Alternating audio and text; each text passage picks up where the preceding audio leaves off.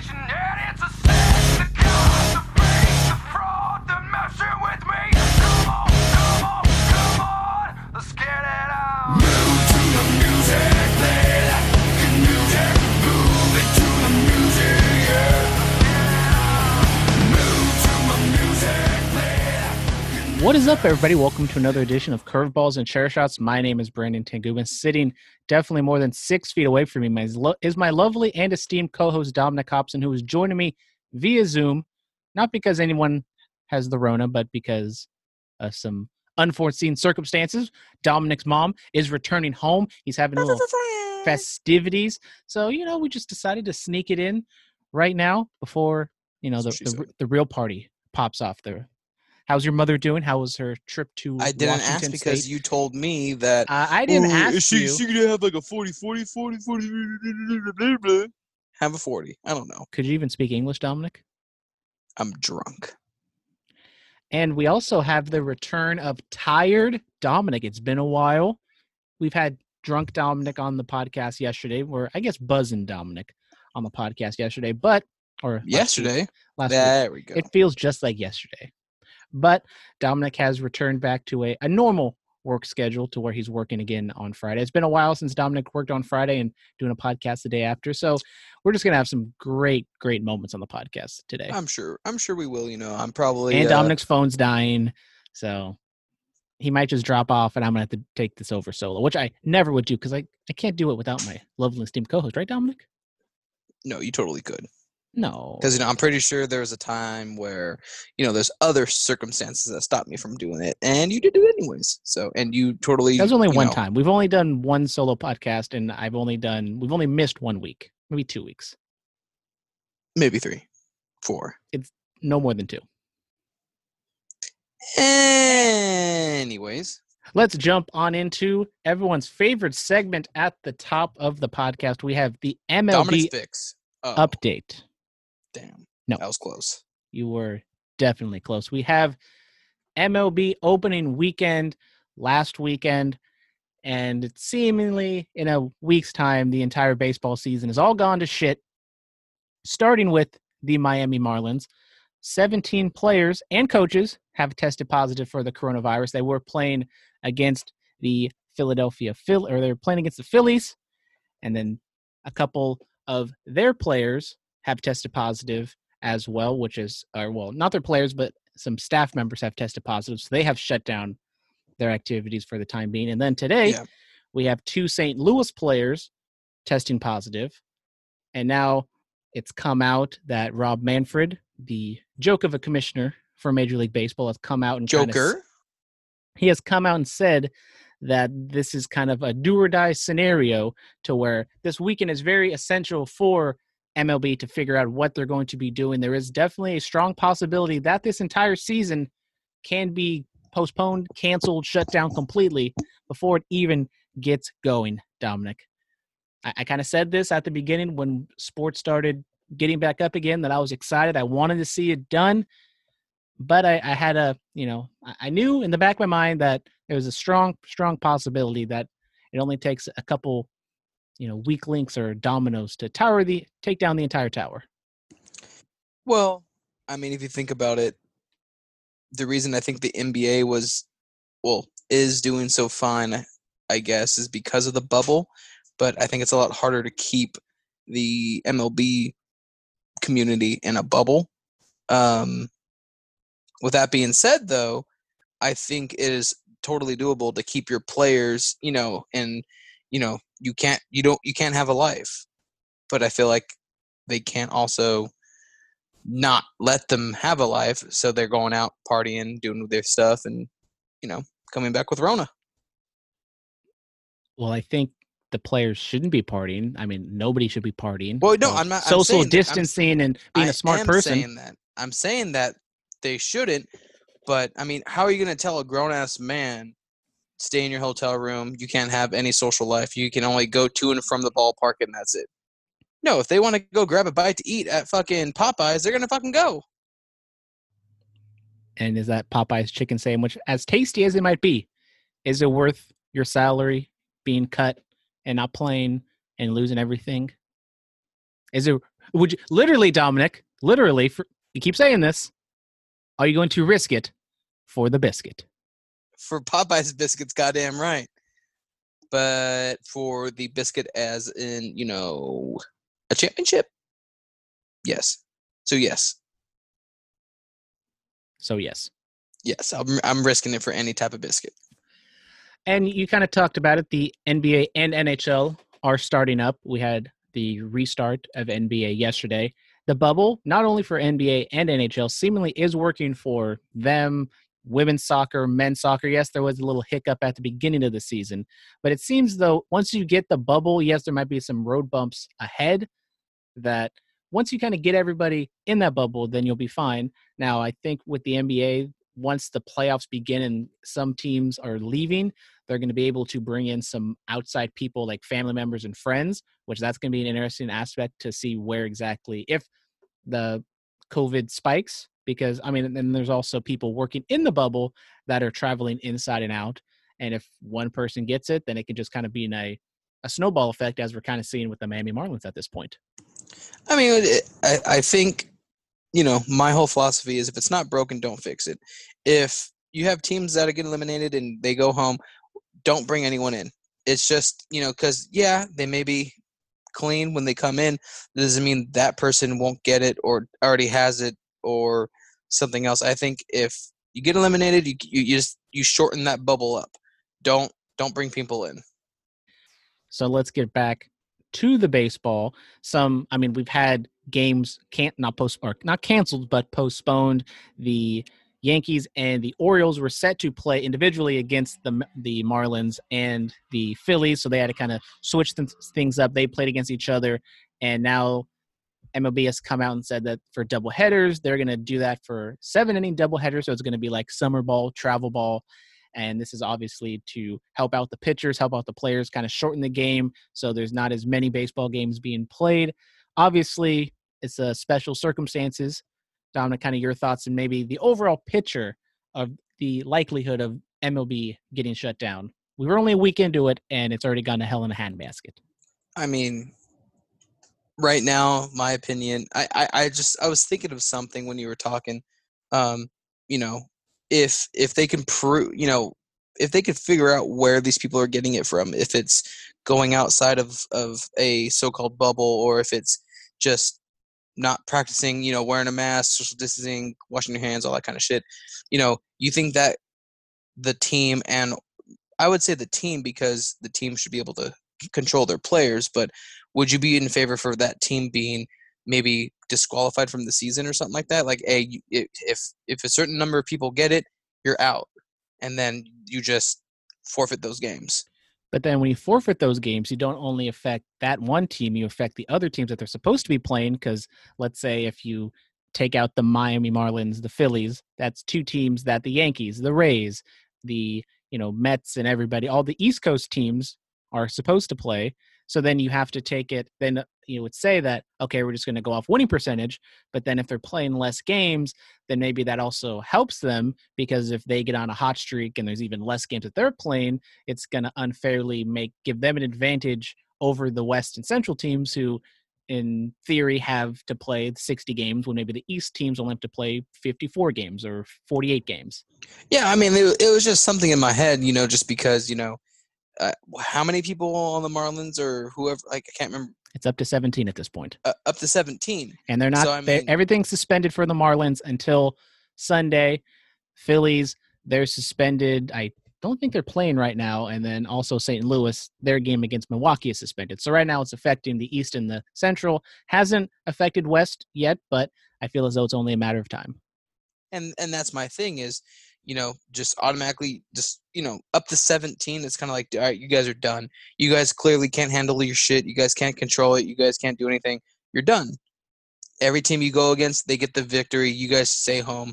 Fuck you guys. That's what I would do, honestly. I mean, I think it's better to remove some of the weak links out of the division, and then I also think that's another thing. It's easy to say that when it's the Miami Marlins, you'd be like, okay, we're going to postpone their games. But if it's the Yankees or the Dodgers, then what is MLB going to do about it? Like, I think they kind of lucked into it that it's kind of the shitty teams at this point that's getting it. Yeah. But then when it's the marquee teams, I think that's when we're going to really see an issue if something happens like that. And that's something that we'll just have to wait and see, I think. Being, like you said, being that it's the Marlins, no one gives a shit. But if it was a marquee team, MLB would be like, oh, no, we're gonna clean them up and make them healthy, and, they'll sprinkle magic or something. I don't know. So, quick answer. What happens with the MLB season? Full 60 games, suspended but finishes, suspended, or it just doesn't ever get completed this year? I say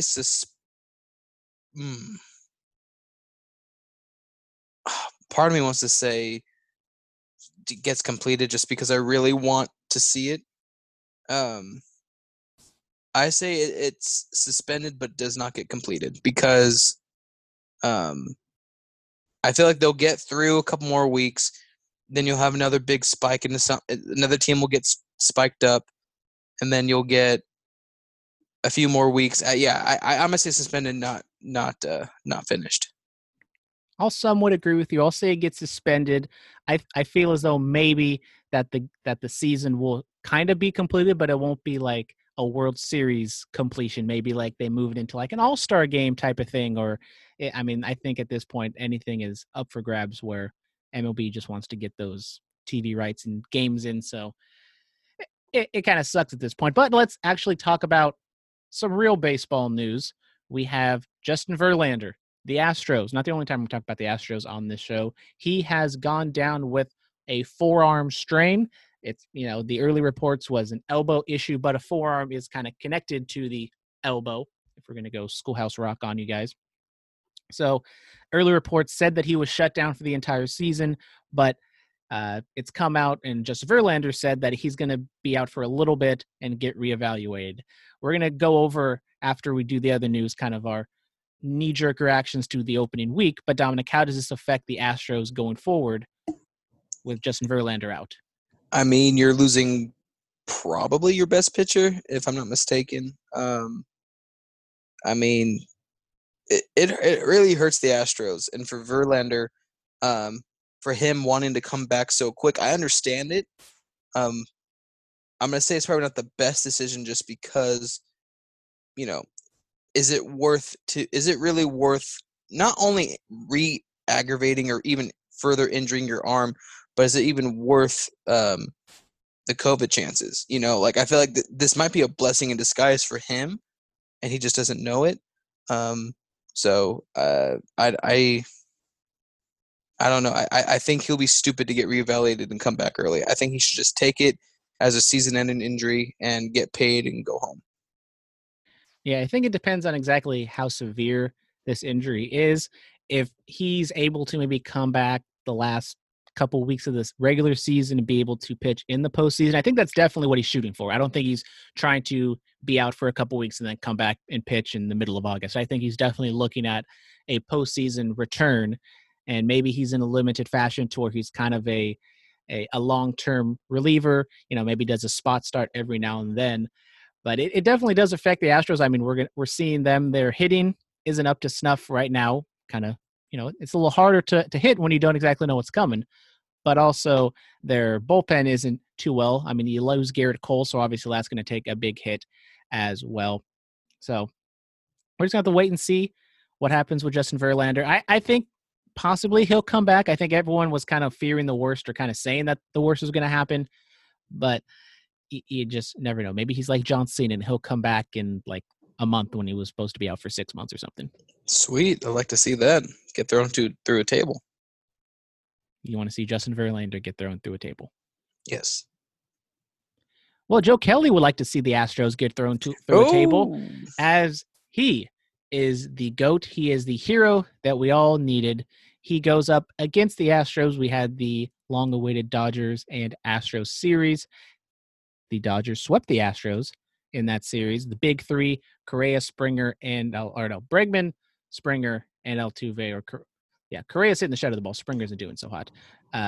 They all go over in the series. We get Joe Kelly seemingly possibly throwing at the Astros. Didn't hit a single person, but he was throwing them behind, kind of headhunting, quote unquote. He has been suspended for 8 games. Obviously, he is appealing that, and he has gotten more.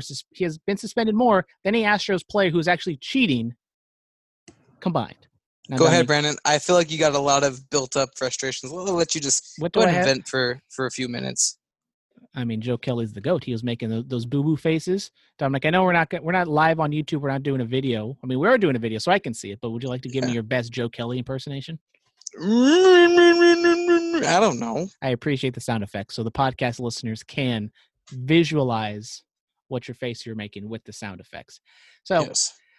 I mean, I think it's kind of BS that he was suspended for 8 games. He didn't actually hit anybody. And with the shortened season, 8 games comes out to about 22 games. And that's, a stupid. I mean, he literally threw at somebody and got into a fight and was only suspended like 4 games. So I feel 6 games. See, Dominic, look at you being such a smart guy. Look, coming prepared. I tried, man. I fucking appreciate you, tried. Dominic. So that means you get like 1 veto if you say some stupid shit on the podcast, and I'll just ignore it. Yes. Fuck yes. So don't waste it. I'm gonna waste it. I'm gonna be like, Jack Flannery, and then you're gonna be like, oh, god damn it. So, Dominic, your thoughts on Joe Kelly, the suspension? Too long, too short, just right? First of all, I think it's that's a really harsh punishment. I understand because of I would say he antagonized it. So I do believe it's a suspension, maybe 1 or 2 games.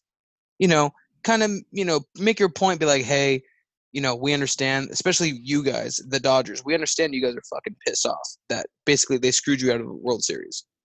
But, be better than that. As something as Mike the Situation says, be better, not bitter. There you go. The Dodgers need to be better, not bitter over the Astros. They need to go out there and do what they did, take care of business. But I understand, little fucking pissed off, throw the ball a little bit, whatever. But, 8 games is way too much.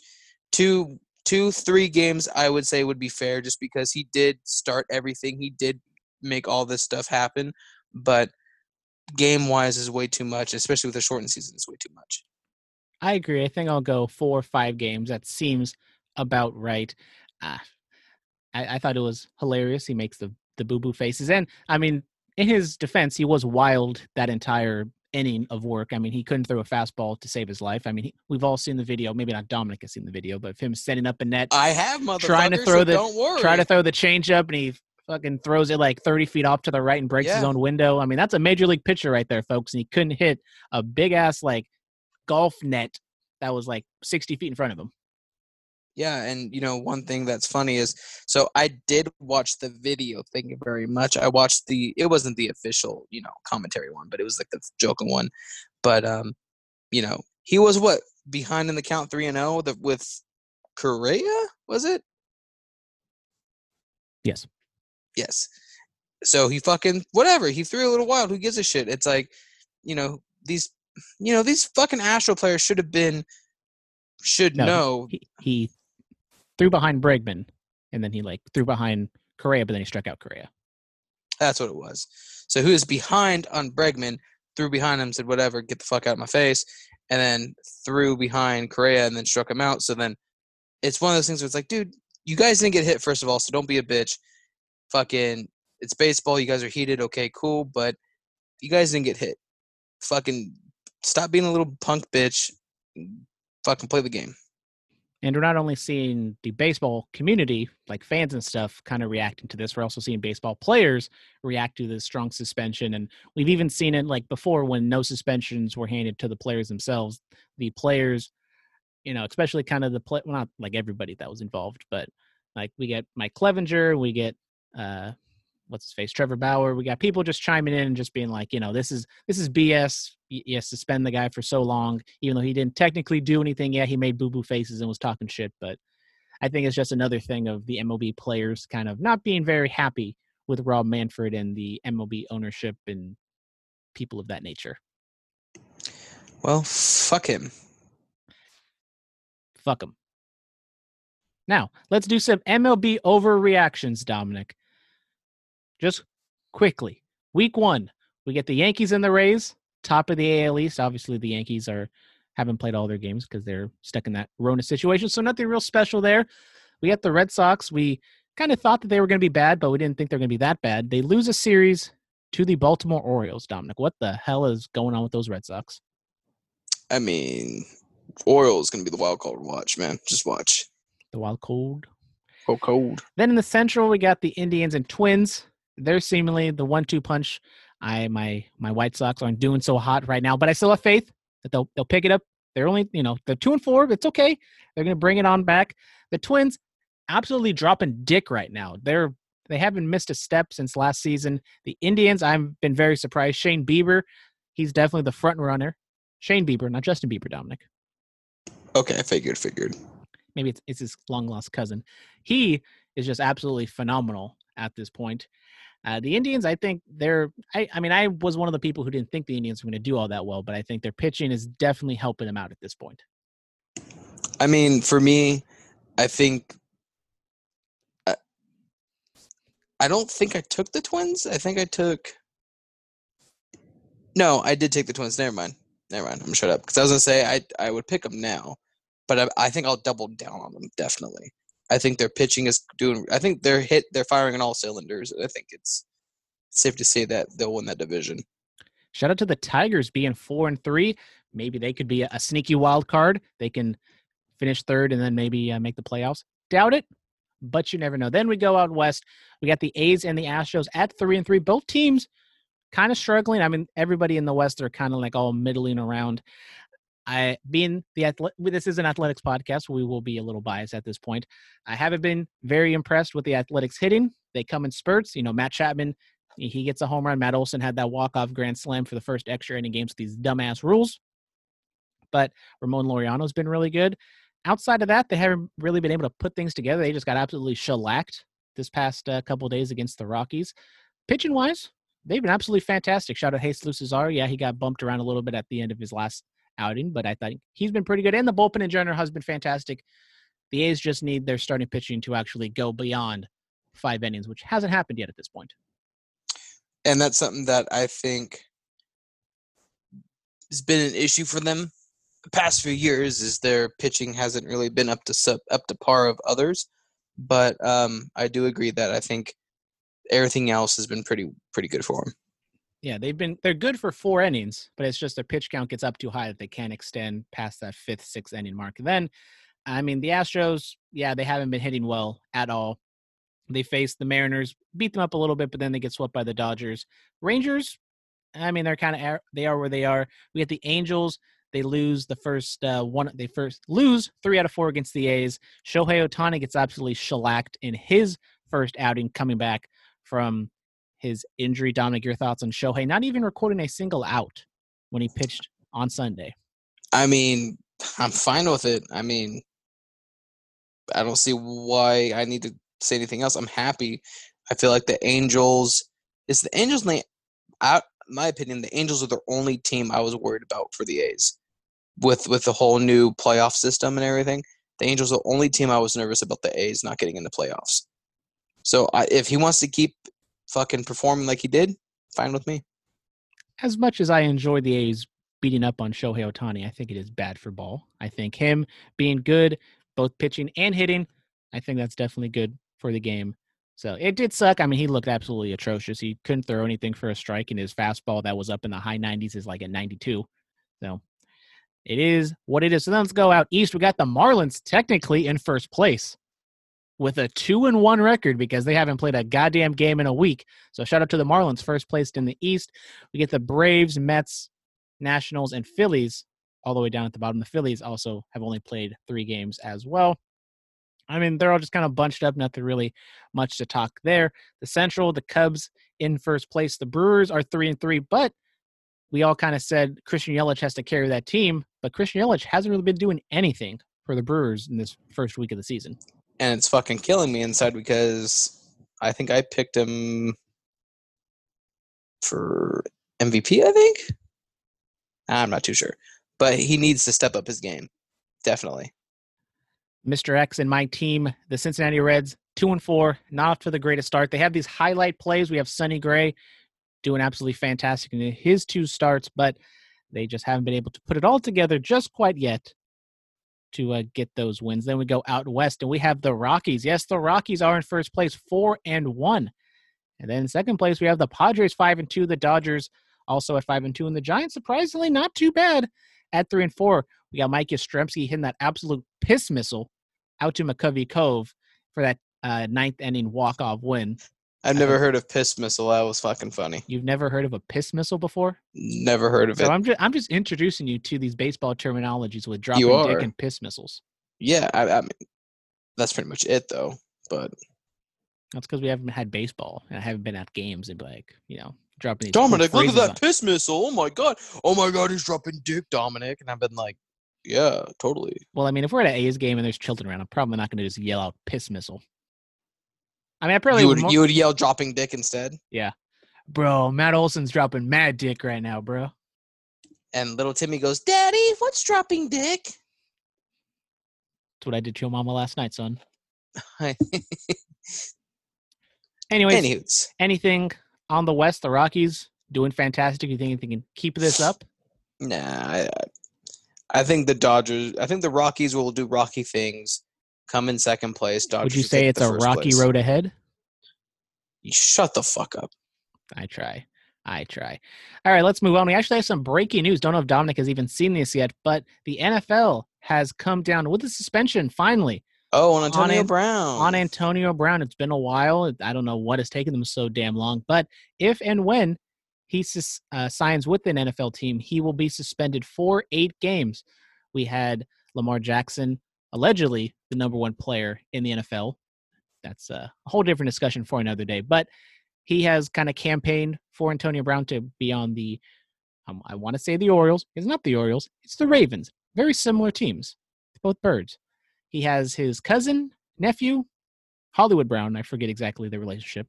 But Dominic, your thoughts on Antonio Brown being suspended? And does this, I mean, we all knew this was going to happen, but how likely is him getting signed to a team right now because of this? It's very unlikely he'll get signed. But, I mean, Ever? if he doesn't... I don't know, and that's the thing. If he doesn't get signed, wouldn't that be a harsher punishment than being suspended for 8 games? Because it doesn't kick in until he gets signed. So my thing is he could just say, fuck it, I'm done. And then,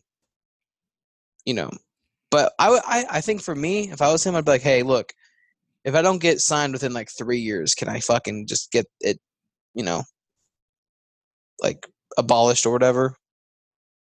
But then in 3 years, he's like in his 30s, and do you really want to sign that guy who hasn't been in the Exactly. league for 4 years? Exactly. I mean, people are, saying, oh, we should sign Terrell Owens because he went like stride for stride with Tyreek Hill in a 40-yard dash, even though Tyreek Hill probably wasn't trying all that hard. Ooh. I think T.O.'s going to come over to your house and beat your ass later for that comment. I'm sorry, T.O. T.O. definitely underrated. I think people hate on him just because of who he is. I believe that too. I mean, I think at this point, it is kind of like a marquee, a trade in a way. If you sign him, sit him out for halfway through the season. If it is a playoff team like the Ravens, they could, get that extra boost if somebody goes down or they aren't, that need that extra jump in the second half of the season. I could see maybe like I don't know if you want like a playoff team to sign him because it's like, do you really need that headache? But it's also like they would benefit the most because they get the talent for the playoff push. And that's the thing that I think, some teams need to be able to see the Has the studio audience arrived? Yes. You got to see the bright Glass side. shatters. You got to see the bright side with signing him is, yeah, he's going to be out for 8 games, but in the end, he's going to be worth it. Yes, we are live, Mary. Jesus. We're not actually. We're not actually flip the live. camera? We're not actually live on YouTube. We're just live, as in we're doing the podcast right now. Should I flip the camera on her? Look at her. Ooh. Anyways, Antonio Brown may be sitting out the NFL season because it doesn't have a choice, but we do have some NFL players who have come out and said that they will be sitting out for the 2020 season.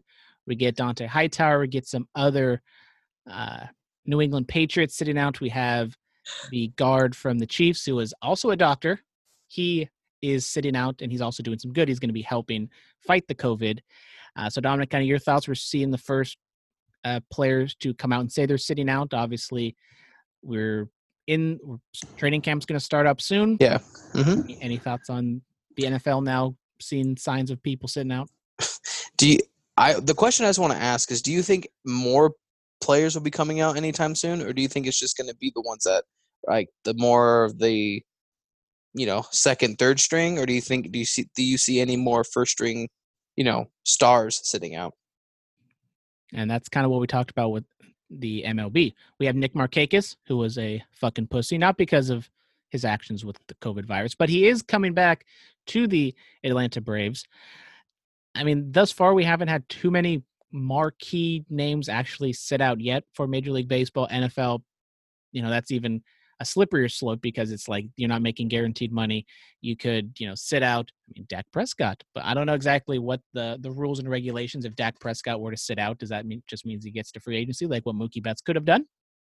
Probably not.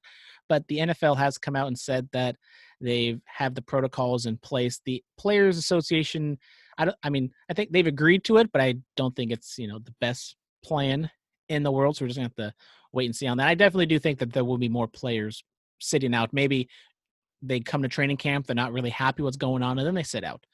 Okay. I see that happening, yeah. And then, of course, we had the after podcast Saturday breaking news that always happens. Of course. We get Jamal Adams. He has finally been traded. He is going from New York. He's going cross country. He is going from the New York Jets to the Seattle Seagulls. So the Jets have traded Jamal Adams and their 2022 fourth-round pick for safety Bradley McDougald? I don't know. Also, their 2021 first and third round pick, as well as the 2022 first round pick as well. So 2 firsts and a third plus a safety for Jamal Adams and a fourth in a couple years. Definitely Seattle wants him. Do they need him? Quite possibly. Their defense hasn't been the same since the Legion of Boom. And when it comes to the draft, you're trading 2 firsts and a third. Maybe one of those hits and you can get someone comparable to Jamal Adams, but it's definitely not a guarantee. Sorry, I'm reading Mr. X's questions because I'm trying to get ready for it. Well, you should have done that beforehand, Dominic, before we started. Well, I fucking told you that I can't. Fuck you, Brandon, you punk ass bitch. Well, are you going to talk about Jamal Adams being traded? I mean, I feel like do the Seattle Seahawks need him? I'm going to say no, but I think it just bolsters their roster even more. If anything, he is a bargaining chip that you can use for draft picks later down the line. I mean, his contract is coming up, so you probably want to sign him because if you're going to trade all those picks, you better have him past 2022, or else it's definitely a waste of time and waste of money. So, I mean, I think I'm not going to say it's a good fit, but I think it kind of fills the hole that who was the safety for fucking Seattle for the longest time? Went to the Niners. What was his name? Safety? You mean Richard Sherman? Yeah, it kind of fills the void. A cornerback. So you have used your Dominic. God damn it! I knew it was going to happen. I thought you were going to go with Cam Chancellor, but you went when you said the 49ers. Cam Chancellor. Yeah, that guy. Yeah. But he did not play for the San Francisco 49ers. Oh, what team does he play for? Oh my God, I didn't know. Innocence. Do I get my veto back? No, you don't. It's done. It's gone. Damn it. So I only could correct you, but I cannot bury you. Oh, okay, that's fine. Speaking of the San Francisco 49ers, their star defensive end, Nick Bosa, his brother Joey Bosa has gotten paid 5 years, $135 million to re-sign with the Los Angeles Chargers. $75 million of it is guaranteed. Dominic, your thoughts? Well worth it? Overpaid? Overrated? I feel like he is the worst of the Bosas, in my opinion. Maybe because he's a little older, been in the league a little longer, but I feel like he's not. A little bit of injuries. Exactly. I would say he's not. I wouldn't say he's. He's probably a smidge overpaid. I would pay him a little less. Guarantee the same amount, but pay him a little less. I think it's a good sign, and I think he's definitely up there.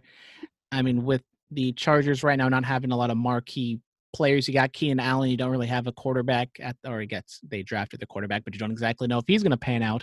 So Yeah. I think Joey Bosa is probably their best player as of this point. Yeah, he might have some injuries, but when he's on the field, he's damn good.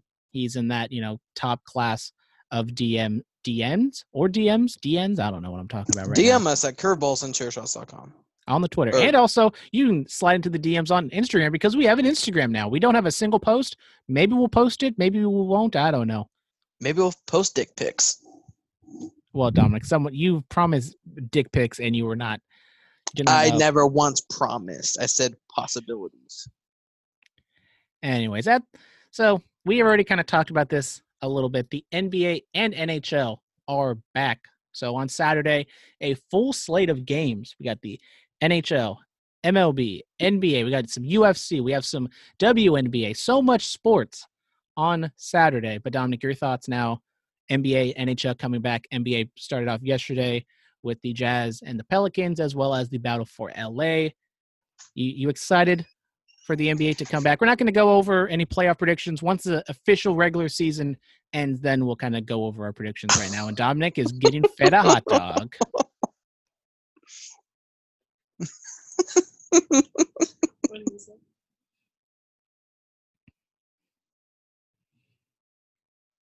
As soon as I throw it to you, you start gnawing down on a hot dog. Oh, I thought it was fun. I just see her walking in the room and she has a hot dog. I'm like, that's probably, she's going to give me a bite of that. And then, Oh, it's yours. oh, it's mine? Told me to bring you one. No, I didn't. Yes, you did. I did not tell you to bring you one. I said you want a hot dog. You're like, yeah. Oh, I did? Oh. I mean, we are Anyways. recording a podcast. I would think that we would have it on tape that you said yes, but I don't remember that happening. He doesn't remember. What? Me saying bring me a hot dog. But I will definitely take it. I will definitely take that hot dog, though. You were muted. So, stop. I'm trying to talk about how sports are back, and I'm totally going to be watching all the sports, right, Brandon? Because you have a sports and wrestling podcast. You got to keep up on everything. Exactly. So, if I feel like it's going to be a lot to handle, but can't wait. I'm excited. She ate my hot dog. Oh my God.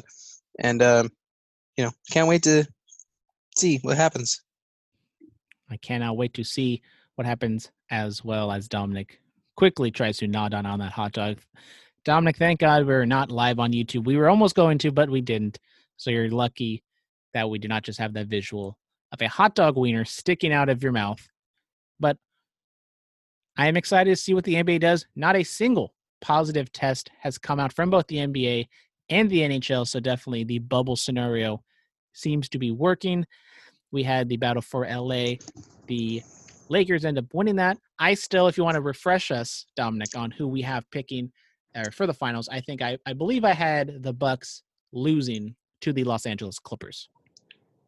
I think I had the Bucks beating Lakers or Lakers beating Bucks. Can't remember. We both had LA teams winning it all. I had the Clippers, you had the Yes. Lakers. There you go. Boom. So Boom. as we transition into wrestling, we always have to do go to the mailbag. And Dominic, what does that mean when you go to the mailbag? Are you like starting? Is it like a new way to do Mr. X's questions of the week? I'm just trying something different, all right? I can't experiment. Going to the mailbag for Mr. X's questions of the week. Is that cool? Yes, and if anybody would like to join the mailbag and have your own little jingle as well, where would they email us at, Dominic? You want to go to curveballandcs@gmail.com. You can also DM us at Twitter, curveballs and chair shot, or curveballs and CS. Instagram, curveballs, and CS. Facebook, curveballs and chair shots, And if you do send us a question, I will create a jingle, a personal jingle off the top of my head, live on the air. Might be good, might be bad, don't know. So And then Mr. maybe after X, like 5 or 10 people start emailing us, then we might just have to clump them all together and just have like a mailbag jingle. Say the question. Go. Say the question. Oh. Anyways, so the first part, Brandon, he just wants to talk about how his Reds aren't helping his blood pressure, which, Mr. X, if you have high blood pressure, go get it checked out. Basically, You take fuck them all. you take fucking basically not helping his blood pressure. Seems like they're falling back on the pattern of starting pitching more, specifically Sonny Gray, Luis Castillo doing great, only to have the bullpen blow it. Spill the ketchup.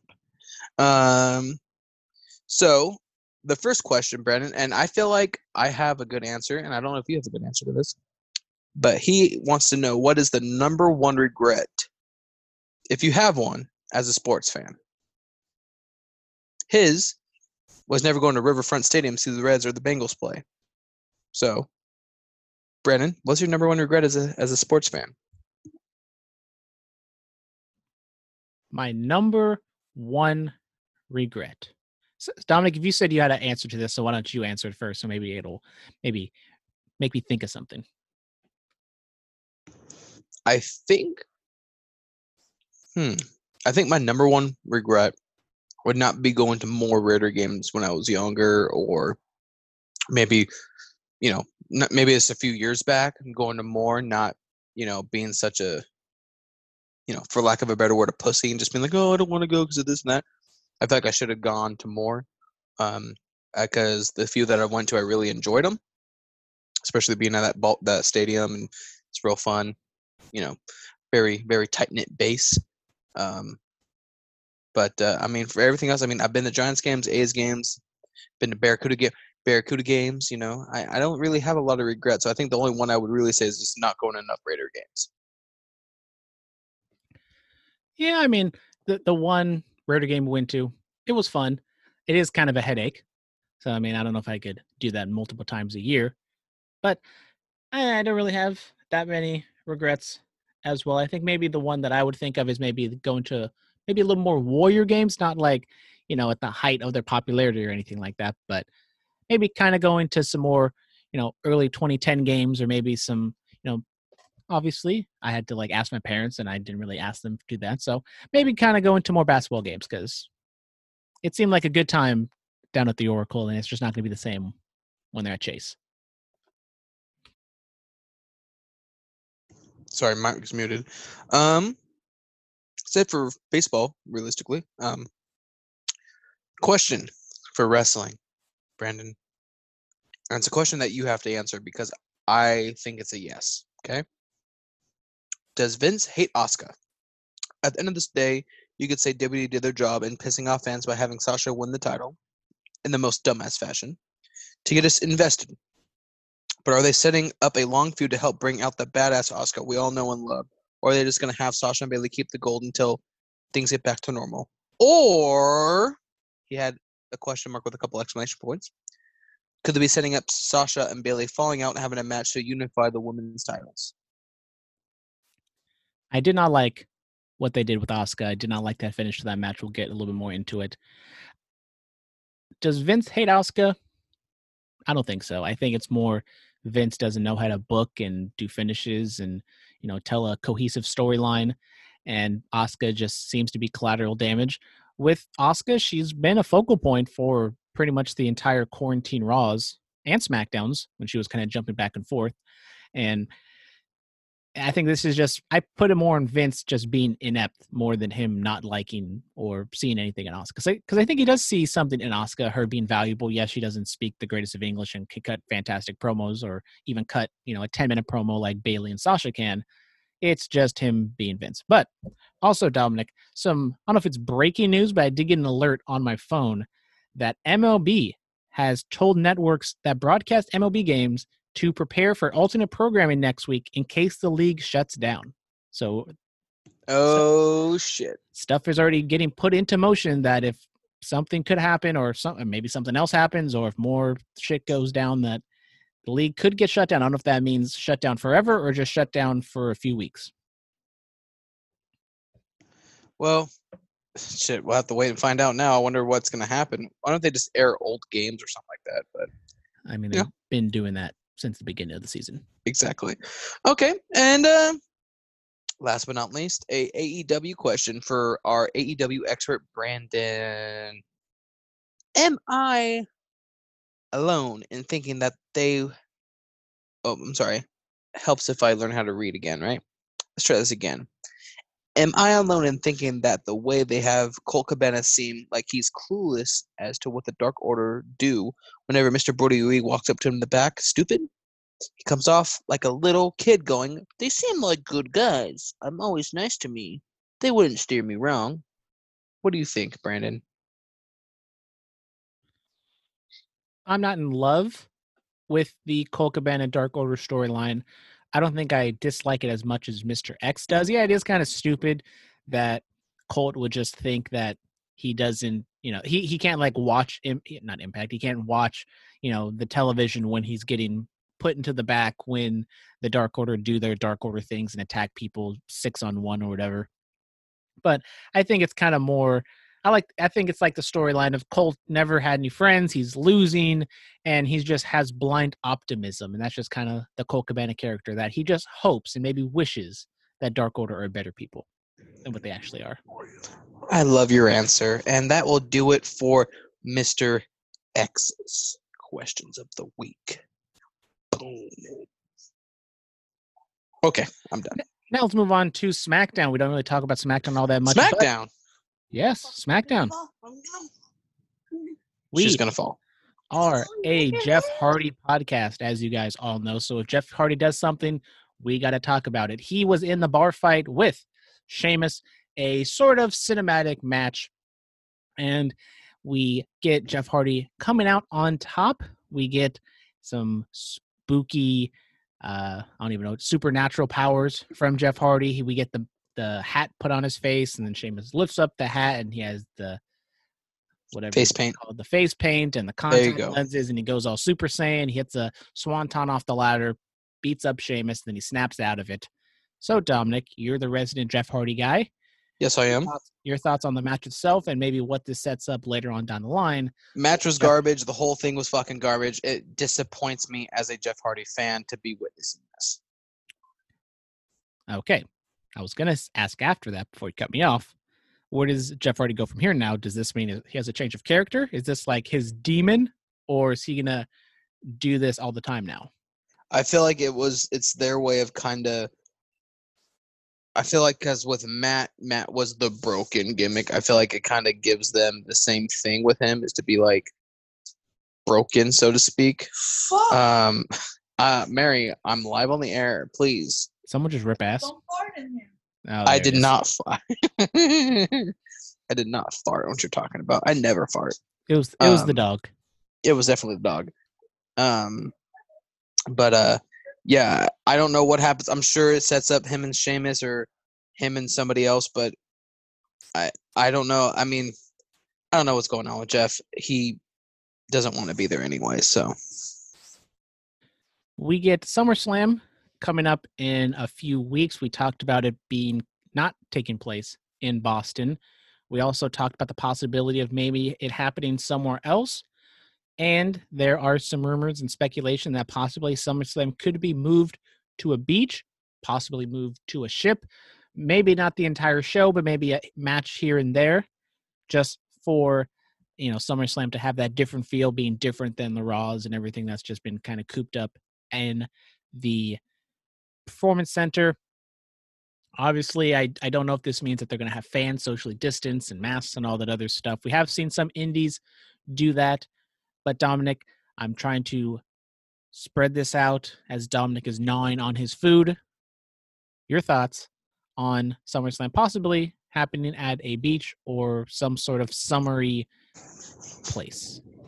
I think it would be pretty cool to have it on a okay, hear me out. You have the Jericho Cruise, right? Whatever he goes on a trip, whatever.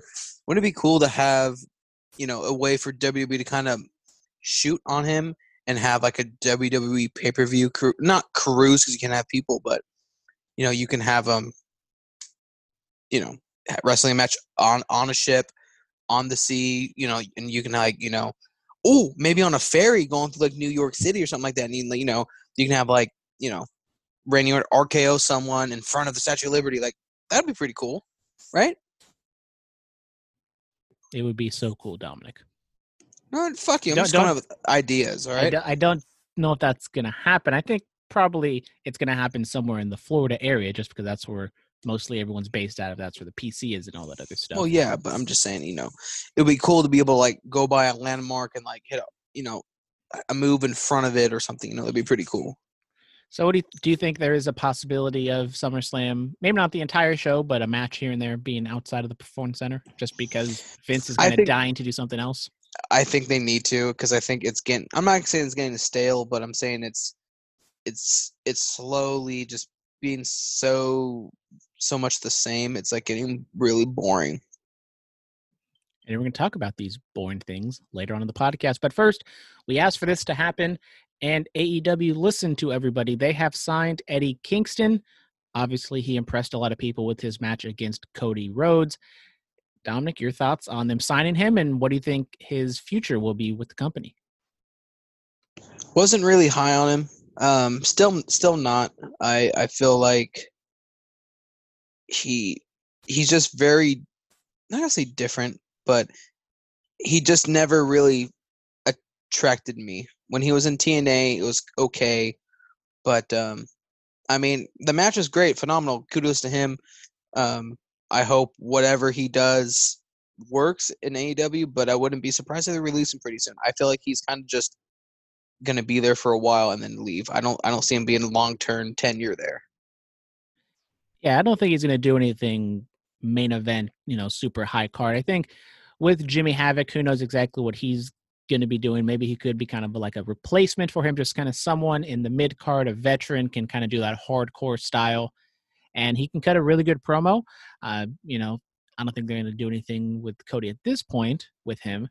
But I definitely think there is some good possibilities. We have some other signings that we're going to talk about with AEW. But I think he is a good one. I'm excited to see. But AEW just seems like they're just stackpiling talent. And, they have Joey Janela and some other people that are really talented. And they're not doing too much with them. So I am a little worried that maybe Kingston and some others can't get lost in the shuffle because they're adding some more people to the roster. Doesn't that sound like WWE, having all these talented people, but yet they sign other ones? But AEW has a much better product than WWE. Okay, whatever you say, Kimosabi. Speaking of WWE, we have the match we all kind of thought was going to happen at SummerSlam. Randy Orton challenges Drew McIntyre to the WWE Championship at SummerSlam. We get McIntyre responding. He has a match with Dolph Ziggler. He has his own stipulation, Extreme Rules. Good match. McIntyre goes over pretty strong, as he should have. And then RKO out of nowhere. Randy Orton leaves the champ lane, holds the title in the air. So we're getting the match we all kind of knew was going to happen, but this was the first step to that happening. And I thought it was fine. I feel like it was perfect. Randy throws it out there. Drew accepts. Everything's easy peasy, lemon squeezy, and then out of nowhere, RKO. I think it was phenomenal. I don't know if it was phenomenal. I thought it was good, straightforward type of stuff. And I think there's not a strong possibility, but I think there's a chance that Randy Orton could walk away champion after this, just because I think they like what he's doing. McIntyre, for better or for worse, isn't drawing the ratings and isn't, spiking viewership by any means. So I think Vince might be worried. Some would be like, Randy Orton's a legacy star. Everyone knows him. If we put the title on him, then everything will be better. And then it's just going to be the same old shit. Well, I also think that if this was in front of a live crowd, shit would be different too. But it's not. So we'll see. We'll see what happens. We get Sasha Banks taking on Asuka. Or I guess if whoever, whether it be Sasha the heel who cheated to get the title, or Asuka the babyface who got cheated out of the title, technically, you can lose by or win by countout or disqualification. We get Kyrie and Bayley chasing off to the back. Sasha and Asuka have a pretty good match, 10-12 minutes, and then just so happens that right when Asuka is going to win, Bayley is killing Kyrie in the back, and there's a camera, and the camera just happens to put a feed on the Titantron, and Asuka's going back and forth on what she should do. Should she save her friend? Should she beat Sasha to win the title? Could she do both? Probably, But did she? Of course not. She runs to the back, gets counted out. So now Sasha Banks is the Raw Women's Champion, the first champion to win via countout, I think, since Dustin Rhodes or somebody in WCW in the early 90s. There's some facts for you, buddies. Oh, it's so fucking terrible. Like, I mean, I much rather had Sasha roll her up, get a 1, 2, 3, than fucking a count out victory. It's so fucking stupid. Yeah, I definitely agree with you. I mean, with Extreme Rules, the entire show was just good wrestling with shit finishes.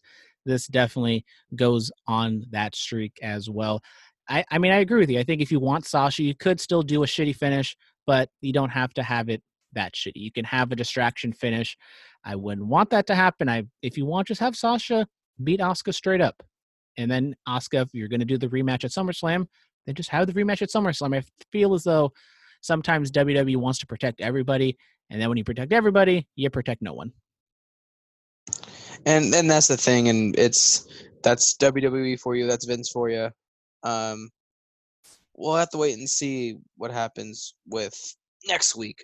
Maybe we'll get a rematch or something. Dominic Mysterio, obviously Dominic spelt wrong because he spells it Yeah. with the K. He makes his illustrious return to try to get some revenge on his father. He goes and tries to attack Seth Rollins and his buddy Murphy. Comes up a little short. Aleister Black tries to make the save. They fight him off, and Aleister Black joins Rey Mysterio as he gets an eye to the step. Fantastic. And, I think that's so stupid that they're still going on with that fucking eye gimmick. But, this is all going to lead to Mysterio coming back. It's going to be Dominic's first so-called professional wrestling match with WWE, and they're going to, Rey's going to come out and beat him.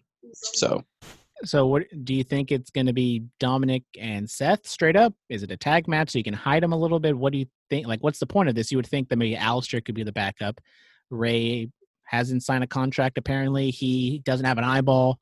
What the hell is going on? We have like 3 weeks, I think, until SummerSlam, so. Yeah, no. Yeah. Look it up. I don't know.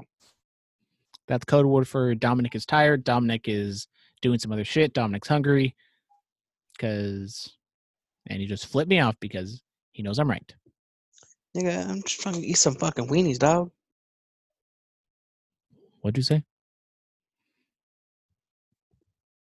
Anyways, we go on to Shayna Baszler and Nia Jax. They start off with Nia Jax coming out after Randy Orton, who declared that he wanted to be champion. So Nia Jax said the exact same thing. Then we get Shayna Baszler. They go back and forth. They have a scheduled match. Match doesn't actually happen.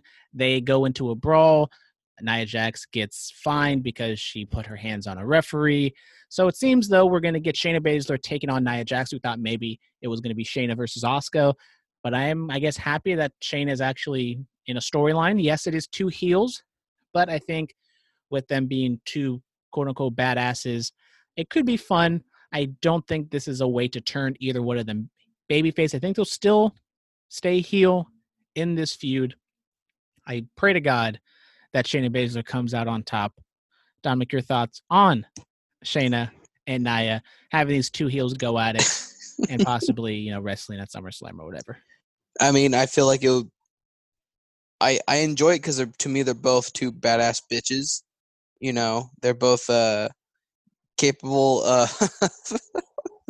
They're both capable of throwing a punch, taking a punch, kicking ass, taking names. And if Nia does some Nia things, Shayna can protect herself. Well, I don't think Shayna will not hesitate to put her fist in her face.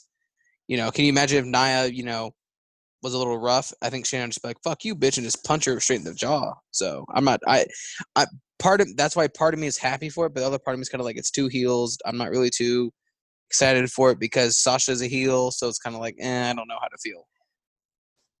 Then finally, we had Andrade and Angel Garza become the number 1 contenders to the Raw Tag Team titles. So they will face the Street Profits at SummerSlam. They defeated the Viking Warrior Experience, as well as Cedric Alexander and Ricochet.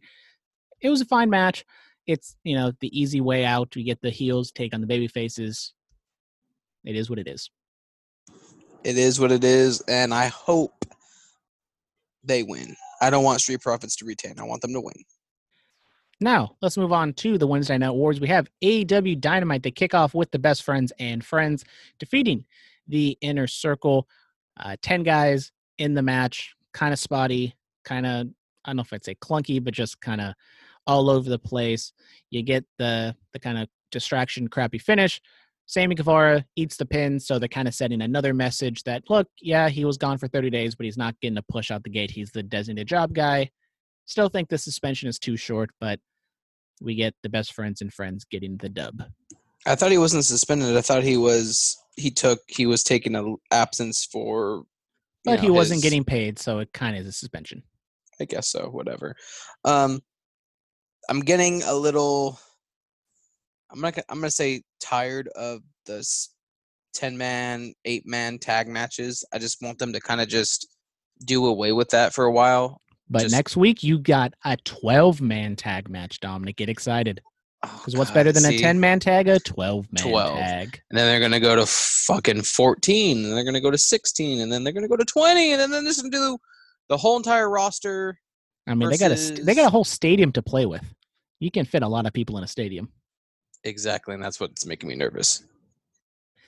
Then we get, later on in the show, we get an Inner Circle promo. Chris Jericho challenges Orange Cassidy to a debate with a special guest moderator. So I don't know if we're going to make any predictions on who this moderator could be, but it should be fun seeing Orange Cassidy in the debate. Mike Tyson. All right, you heard it here first, folks. It will be Mike Tyson. Then, moving on, we had the TNT Championship match. Cody defends against Warhorse. A lot of people have been wanting him to challenge Cody. They got their wish. Cody wins. It was all right. I wasn't exactly impressed by him. I mean, he's a different look. He's a different character. So if they want to sign him, cool. I just don't really see anything. I don't see any major upside with Warhorse at this point. I didn't know who the fuck he was until I looked into him. So they goes to show you how popular he is with me. Then we get the Inner Circle beating up on Cody. We get the save by Matt Cardona, or the Dark Order. I forget what happens. We get Matt Cardona making his debut. Good for him. Woo, woo, woo. You know it. Your thoughts on Matt Cardona joining AEW? Kind of thought this was going to happen because he is best buds with Cody.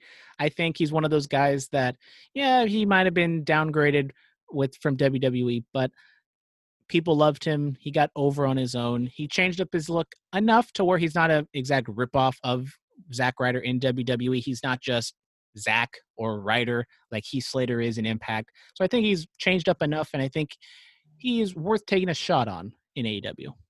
I think if all goes well, I'm not going to say he's going to be a world champion, but I can see him being a TNT champion. I can see him being a tag champion. I do like how he is Matt Cardona, not,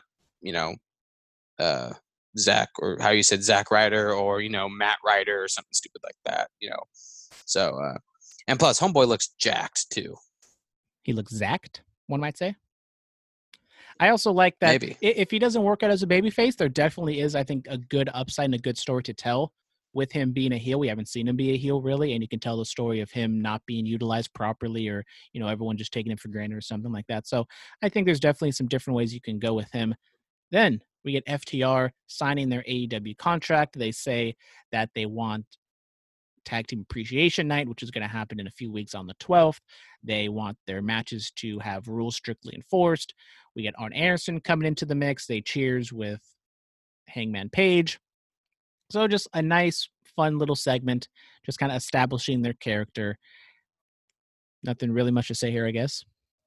Not really. I mean, it was, I think, good. I think it's fun, and I liked how they actually said they want the rules to be officiated, like upheld, like strictly, not, someone gets something stupid, how WWE happens all the time. Then we get Hangman and Kenny Omega defeating Evil Uno and Stu Grayson.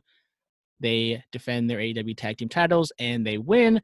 We get a big old brawl between FTR and the Elite and Dark Order, which sets up that 12-man tag that we talked about. Maybe Dark Order got a little bit too much offense in on the tag champs, just because they weren't someone who we really saw a lot on Dynamite. Yes, they've been stockpiling wins on Dark, but I mean, the match itself I thought was good, and we get that mega 12-man tag next week, which I think something's going to happen where the Elite or whatever will implode and Dark Order will steal a victory. Even though it is the Dark Order, you have like 3 or 4 jobbers in that whole squad. So Mega chest. someone's playing Fortnite. No. Wow, Tifty. I said no. Are you fragging tonight, Dominic? Maybe. We fragging tomorrow Maybe. and the day after Maybe. and the day after Yes. and the day after. Yes. Britt Baker had a segment. She called out Big Swole. She said that Big Swole. Big Swole is going to have to face a person of her choosing. You would think that maybe this is Reba or Rebel. Oh, I thought Reba McIntyre's about to run out. Glass shatters. Reba comes out. Yeah, boy. I mean, it was fine. Britt Baker, I think, is good in small doses at this point. I think you don't want to overexpose her too much. You know, she comes out, cuts a little promo. It's not the role model shtick that she was doing with Tony a week ago and the week after. And Yeah. And, you know, since she's still not coming back for some time, it's, I think, like you said, small doses, way better than a large amount of Britt. We get the AEW Women's Champion Hikaru Shida defeating Diamante. Non-title match. They only go about 5 minutes. This match was not very good. Clunky, slow, and nobody got hurt. That's all we can ask for, I guess. Yep, that's always our motto. Don't get hurt. Staying in the women's division, they have their whatever deadly catch or whatever deadly draw women's tag team tournament. Nyla Rose picks her color. It just happens to be purple, and the person who picked purple just happens to be there. And guess who it is? It is Ariane, the former WWE Funkadactyl Cameron. She has debuted in AEW. Didn't even know she was still wrestling. Don't think anybody asked for her to return to or to show up in AEW. What the fuck? I think that's literally, I audibly said, what the fuck? And I laughed. It's because she was garbage. I mean, granted, I'll give it her. She was probably better than Eva Marie, but That's a very low bar. it's very low. But yeah, I don't see why. I mean, I think I would have liked, Awesome Kong could have been there. Shit, she could have picked some, just pick some random fucking person, But I don't know how to talk about it. AEW shouldn't, as I've kind of said before, they shouldn't sign, a lot of these WWE cast-offs. And I thought Matt Cardona is a good signing. FTR, Yeah. Brody Lee, John Moxley, those are all good signings. Ariane, maybe even Vicky Guerrero. Maybe they shouldn't have gone in that direction. And I don't know whose choice it was. Like maybe Brandy Rhodes was friends with her back in WWE and she wanted to give her a shot. But I'm intrigued to see what happens, kind of all, for all the wrong reasons, but not expecting a whole lot out of Ariane. And that's the thing, though, is, she's been gone for what, 2-3 years now? Honestly, Something I would like- have said 5. I don't remember. Okay, well, I mean, it goes to show you that, maybe she's gotten better. Maybe she's gotten a new moveset. I mean, you got to give her at least that one match to see how you feel about her. I mean, granted, yes, what the fuck moment, definitely a what the fuck moment of the year, but you got to give her a chance. Then we get the MJF State of the Industry address, a total, I guess, mockery or spoof on State of the Union, presidential stuff. MJF comes out and he challenges John Moxley to a AEW title shot at All Out. Obviously, this isn't official yet, but I think it's definitely going to happen. I thought it was a stellar promo. I thought it was great. Dominic, what do you think about the promo? I feel like MJF is the now and future of AEW.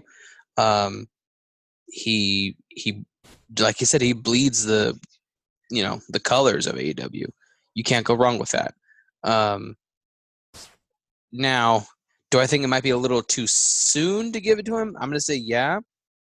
I think he needs to eat his first loss first before going after John Moxley. I think he needs But to I think get if he eats that first loss, it'd be a bigger deal if it is John Moxley instead of him losing to I don't even know, like a Lance Archer or I don't even know who it would be. That would make it as big of a deal if it was John Moxley. I mean, John Moxley right now is quote unquote slaying giants, and MJF might not be a literal giant, but he's undefeated. And so then would you have MJF win it all out and then have Moxley hand him his first loss maybe a few months later after that? I would say at this point, I would have John Moxley go over. I don't think MJF needs to be the champion. If they want to go in that direction, I think it says something about maybe some other things in the background. Maybe they're setting up Kenny or Hangman to make that singles push and be that top star. So I think I'm definitely putting it like maybe 70-30 Moxley walking out as champion. But I definitely think there is a possibility of MJF. I thought when he was doing the State of the Industry, I thought he was going to go to Cody, but I thought it was a nice little change of pace for him to go. You know, obviously he'd go for higher aspirations, go for the AEW title instead of the TNT title. Agreed. And I feel like, you know, I do agree with your 70-30. I would probably go more of 60-40 just because I feel like they are going to put it on him. And like you said, there are bigger things going on with Kenny and Hangman or some random singles competitor. You know, they're going to have a singles tournament and Jungle Boy is going to win or something. You never know. So, speaking of John Moxley, he was in the main event teaming up with Darby Allin in a no DQ tornado tag match. We had Taz, Brian Cage, and Ricky Starks. They all cut a promo beforehand. I thought it was all really good. Darby Allin, we thought maybe he was attacked or wasn't going to show up, but he attacks the heels before the match starts. The babyfaces end up getting the win. Shout out Ricky Starks taking I guess it's a bump, but he takes the thumbtack deck to the back. My God, that looked atrocious. Should never do that ever again. Don't know why he agreed to that. But Darby Allin gets the win, and next week we're going to see Darby and Mox. We've seen this match before. Darby has been in these marquee matches. He always kind of falls up short. He does the big spot. I think Moxley's going to win, obviously, but I wonder if they're going to do some sort of finish to maybe have it a cop-out or what they're going to do, because, I mean, at a certain point, Darby keeps being in these big matches, and he keeps them falling short. well, I feel like it's going to the finish is going to be MJF running in and causing a DQ or something. I feel like that's going to help further the, you know, I think you have Moxley earlier in the show kind of blow him off like, kid, you're not worth it. You're this, that. And then he comes out, causes, you know, Moxley to lose and shows, hey, look, I'll fucking take your title too, you know, or, you know, something like that. Or maybe we get something where for some reason I keep wanting to say Warhorse. What's MJF's big dude's name? Isn't it like Marlowe or Wardlow? There you go. You said to be kind of yeah. close, and I picked Yeah. you up. So Gotcha. Wardlow, or maybe MJF attacks Darby either before, during, or after the match to kind of set up heat that way, because Moxley and Darby are kind of a tag team at the moment. So I think maybe you can set up heat that way. I think maybe that's how Darby kind of takes his big spot by getting beat up by either MJF or Wardlow. Excited to see the match. I mean, we have seen it before, so I'm not expecting too much out of it, but it should be good. And they also have the debate. So next week is shaping up to be a good Dynamite. Then finally, let's go on to NXT. We get Io and Tegan Nox in a tag team match taking on my girl Candice and I guess maybe Dominic's girls, Dakota Kai? Not really. But anyways, no. The baby faces get the victory. Dakota Kai walks out on her partner. Candice takes the pin. The baby faces get the win. Pretty straightforward. I mean, I think that this match was better than the men's tag match opener on AEW. Ooh, shots fired. Just But because it was a I will standard say, tag team match instead of 10 guys just all over the place. well, that, and I feel like the women's division might be better than some of the men in AEW. Just saying. Then, not exactly after, but later on in the show, we get Dakota Kai explaining her actions. She says that she wants a championship shot because she doesn't want to jump through hoops and go through these title matches or these tournaments and everything like that. Rhea jumps in, who has a full blonde head of hair, and she... Nature Boy Ric Flair like? I mean, if you can't beat him, join him, I guess, right? That's ultimately what I was thinking was, oh, you bleach your hair, you look like, you know, like a Nate a little bit. Charlotte beats you. Were you following in her footsteps now? Her promo, like her introductory promo, was always like, "Oh, everyone compares me to Charlotte. Now you're bleaching your hair." I liked her. It's pretty much the exact same hairstyle, but just she just bleached it. the side of her hair instead of Yeah. just the top. Exactly. So it seems maybe we're gonna get like a number one contender match or something or another between Dakota Kai and Rhea. Do you think Kai is the one who ends up on top just because we've seen her attack Io these past few weeks? I hope so. I think Rhea doesn't. If they go to Rhea, I feel like Rhea needs to lose. So I think if Dakota gets it, you can have Dakota have it for a little while and then have Rhea take it from her. Then we didn't see anything from WWE on the Pat McAfee and Adam Cole situation. Triple H came on the Pat McAfee show a few days later, talked about it, and then we finally got a response. We get a recap on NXT. They kind of just go over it. They go over the apology from Adam Cole. So they acknowledge it. I was wondering if they weren't going to acknowledge it, does that mean that it was a quote-unquote work or a shoot or whatever? So does this point to them having a match at NXT TakeOver? No, I think it's still going to be a spot, but not a match. It's going to be a segment, not a match. Kind of the Undisputed Era in general. Do you think they're turning them babyface? Because I felt as though, if there was fans, if you put Adam Cole and Pat McAfee, who knows if it's a match or not, but if you just put them two in the ring together, Adam Cole is going to be by far the babyface in that situation. Oh, yeah, because everybody loves Adam Cole. I feel like I don't know. If they're doing it, they're probably doing it very sneaky-like because, they're not really giving us telltale signs of it. We had Kyle O'Reilly make his return, so we got the boys back. Imperium has a squash. Undisputed Era comes out and attacks them, sets up a tag team title match next week with Red Dragon. I think that's kind of why I think that they're setting up Undisputed Era to go babyface. They are kind of on a losing streak. They're trying to rally the troops right now. They're going up against Imperium, obviously a heel tag team. Maybe not a full-blown babyface. Maybe they're just kind of embracing people like in the Undisputed Era. Can't go wrong with that. Even when Stone Cold was a heel, he still got cheered. You embrace the heelism. Embrace it. We get Johnny Gargano taking on Roderick Strong. It's Evolve 2012 all over again. And Johnny Gargano gets the win. Good match. It was kind of an Evolve-esque match. Strong, this was also kind of the whole thing of Undisputed Era. Adam Cole losing the title. Roderick Strong takes the loss here. And, yeah, so. Everyone's losing. Does that mean Red Dragon's going to lose next week? Possibly. Probably. Have to wait and find out. We haven't seen Imperium in a while, and they finally come back, and now they're going to be in a tag team match. Maybe there is something going on where they don't want Imperium, so they're just going to put it on Undisputed Era. It is kind of always a fallback plan. Who knows? We get Mercedes Martinez making her quote-unquote debut with the Robert Stone brand. She takes on Dominic's girl, Shotzi Blackheart, Town Business, but unfortunately, she cannot get the job done. Mercedes beats Shotzi. Match was all right. Obviously, it's a good first step for Mercedes, I think, especially with her being a heel, maybe Io being the champion long-term. It's a good person for Io to beat later on down the line. And I feel like she's very strong and dominant, which, I feel like the women's division lacks that kind of more monster-esque giant. Everyone's kind of more on the smaller high flyer side.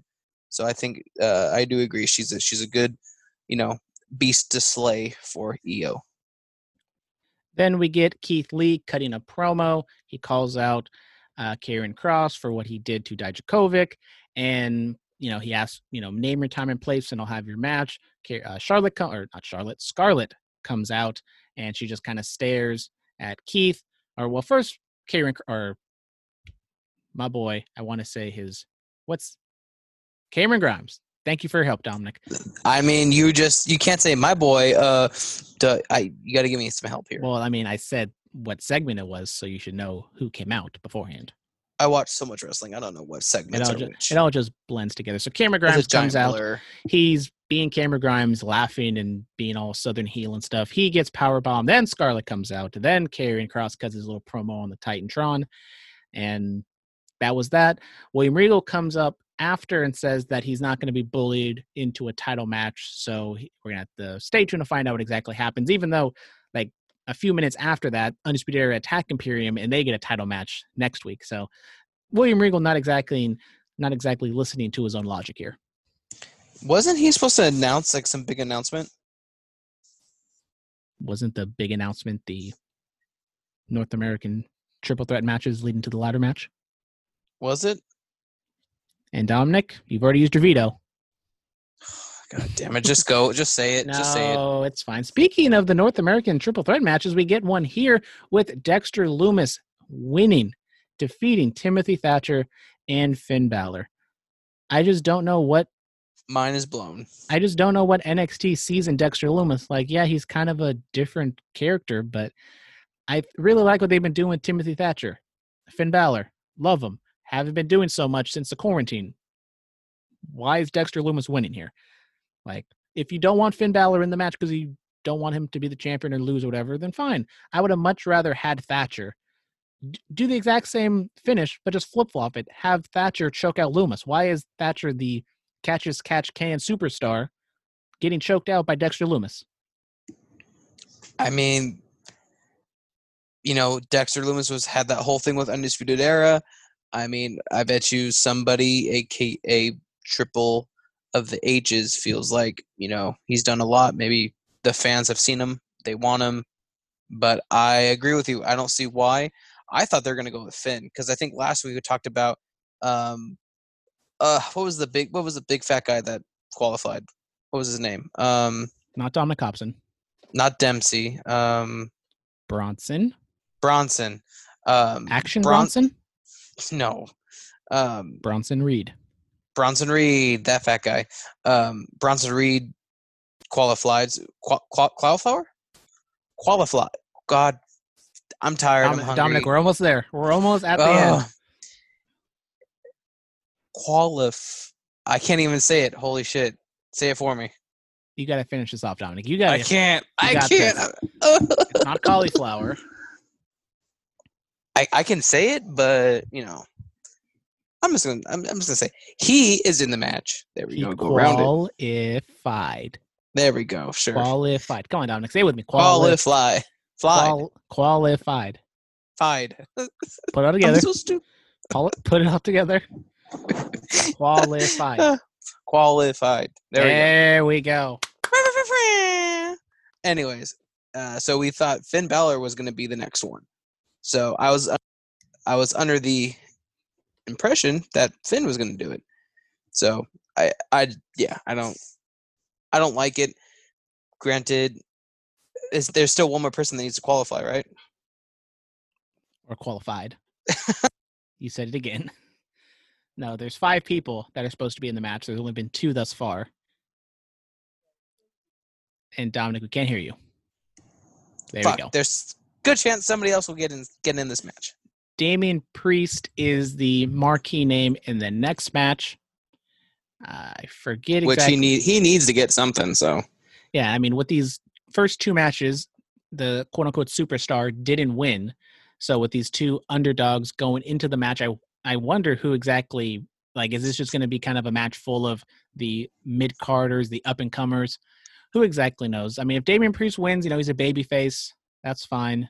But I really thought that this would have been the spot for Finn Balor unless they have other plans for him. He was supposed to do the Walter feud. Obviously, Walter can't be in the country right now because there's kind of a pandemic going on. Don't know if you heard. But overall, I thought NXT was good. I thought maybe AEW was better, definitely with the MJF promo being the top of that. Shout out to the mascot who is just right in front of the camera. Too bad we're not on the tube of view because we would have got billions and billions of views. Exactly.